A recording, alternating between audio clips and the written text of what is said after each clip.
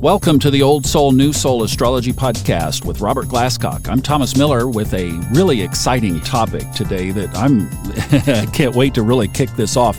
We're going to dribble this out, but Robert is working on a special series that we're going to release kind of, I guess, as it goes, or we might, I'm not sure yet exactly how this will unfold, but we're going to play around with the first episode today. Did you know that in astrology, you have some secrets that are easily pinpointed in your chart if you set up a particular way of looking at the chart? So Robert is going to tell us where the secret is in our astrological chart.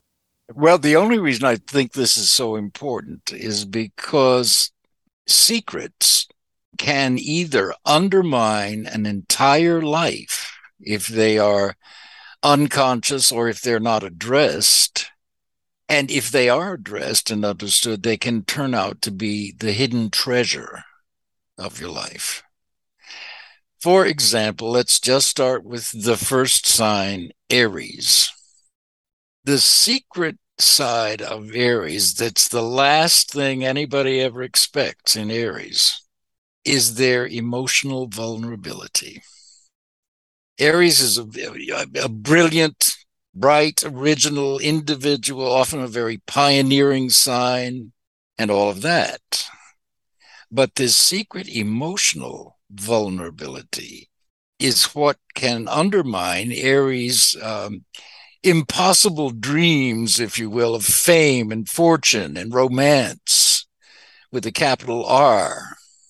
And by the way, that romantic dream is something they never give up, even though every prince and every princess that comes into their lives turns out, disappointingly, to be mere mortals.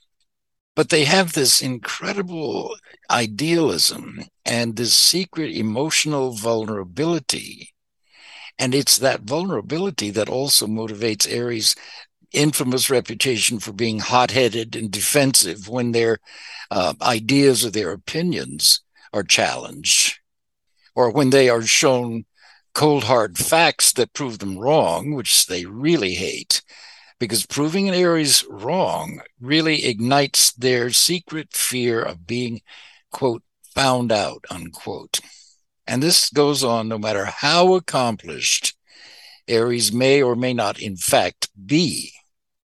They fear, for some reason, they fear exposure by somebody who is more informed or more experienced or more knowledgeable or more successful, especially if they are revealed in public.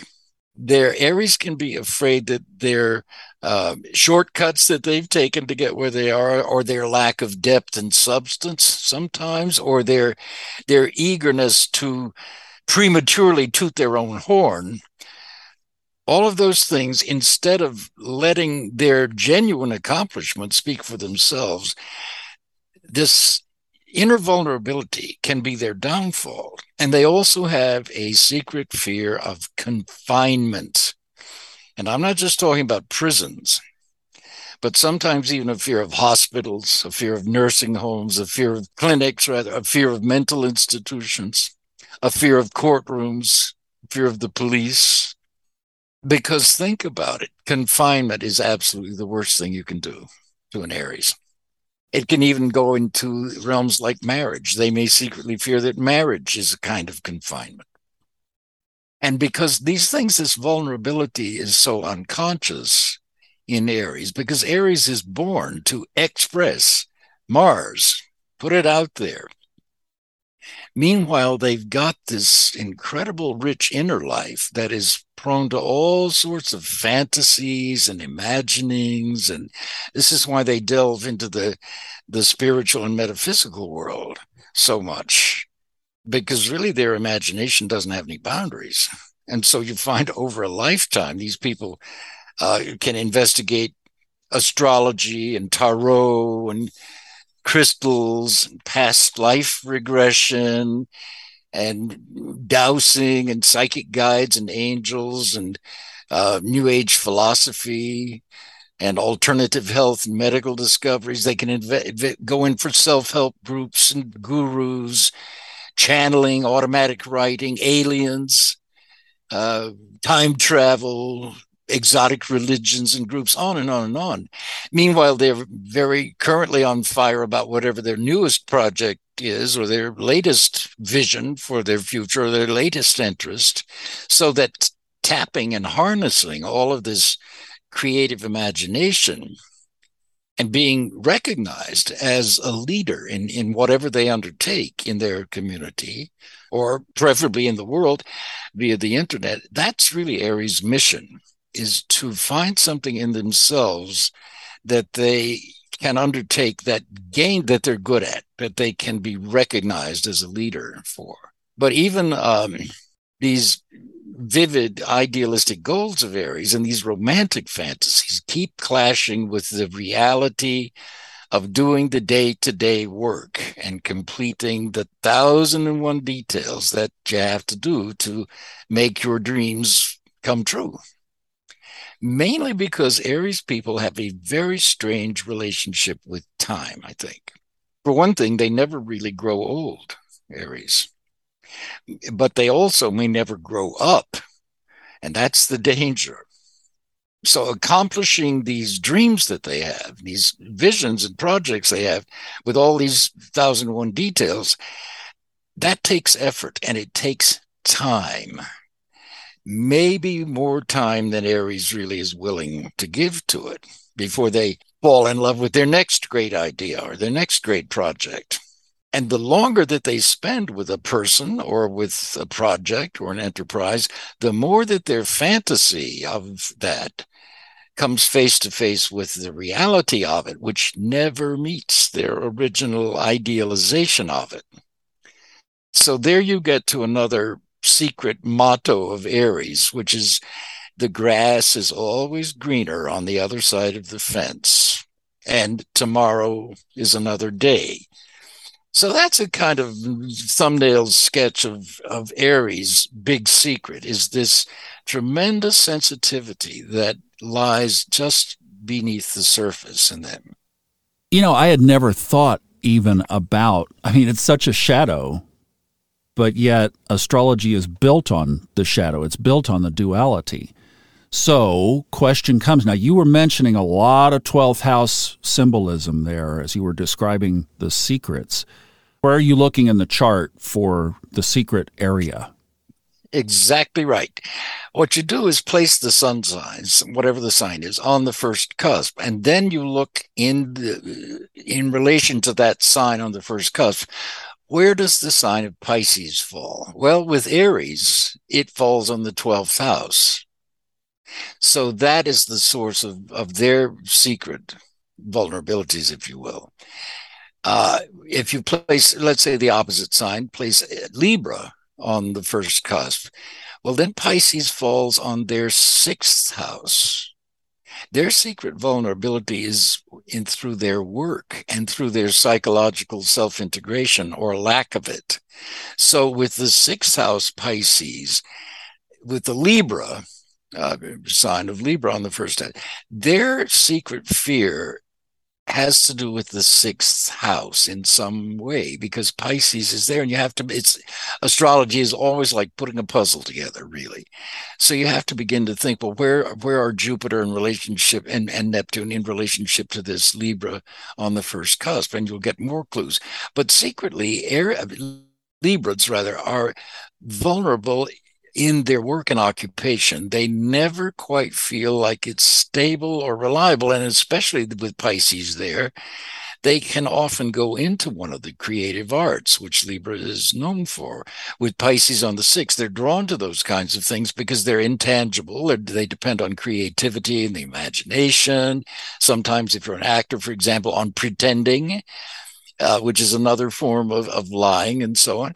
So if they're unconscious, then their escapism can do them in. Pisces on the 6th house is, if it's untrained and unconscious, has an unconscious need to escape as much hardship as it can. Libras are known for this. This is why they're known as such lazy signs. I'm not lazy at all. We're known as procrastinators. And when I was younger, believe me, all of this applied. As I've gotten older, especially with Saturn in my chart, I've had to learn. But Pisces on the sixth house is naturally escapist as a whole way of living, as a philosophy of living.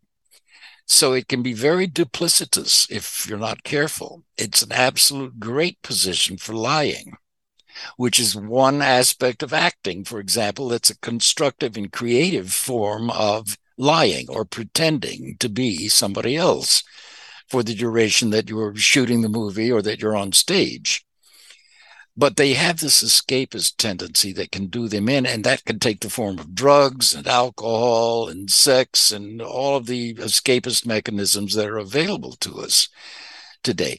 And then it's that secret side of Pisces in Libra on the first that is their spirituality. So once Librans get in touch with that, with spirituality, and their more or less direct connection with what we call God, they're much safer and they are much more whole, and they're likely to then elevate all of the sixth house meanings to very high status in their life. This is what I've done unconsciously, but this is the way it's turned out with me. I live in this kind of half physical, half spiritual, and non-physical realm through my imagination, through writing, through performing, as I was an actor for a while, and certainly through metaphysics and astrology. So the bulk of my existence is on those kinds of levels. And it turns out that that has become the foundation, really, of my life, is that connection with the all that is, as the Seth books put it. Does that make any sense? Yeah. How this little process works? It does. And I like in fact, you just said it, process. That's exactly what I was thinking is knowledge is a good thing, but applied knowledge is gold, right? So once we find the shadow in our own chart, we're going to do this series, folks. Don't worry, and we will put a PDF together of it too. And I know I am tardy on the one on the nodes, but it's coming. Don't worry, folks. Little old me can only do so much. But we will do that as well here. But once we find that secrety shadow, Robert, then how can we use the chart to find the solution? Make it conscious, because every sign has its positive side and its negative side. So Pisces, for example, or any Librans' sixth house in their natural wheel, Pisces is either an artist or a creator. It's also a healer, because Pisces associates with the medical profession, with hospitals and healing, particularly spiritual healing.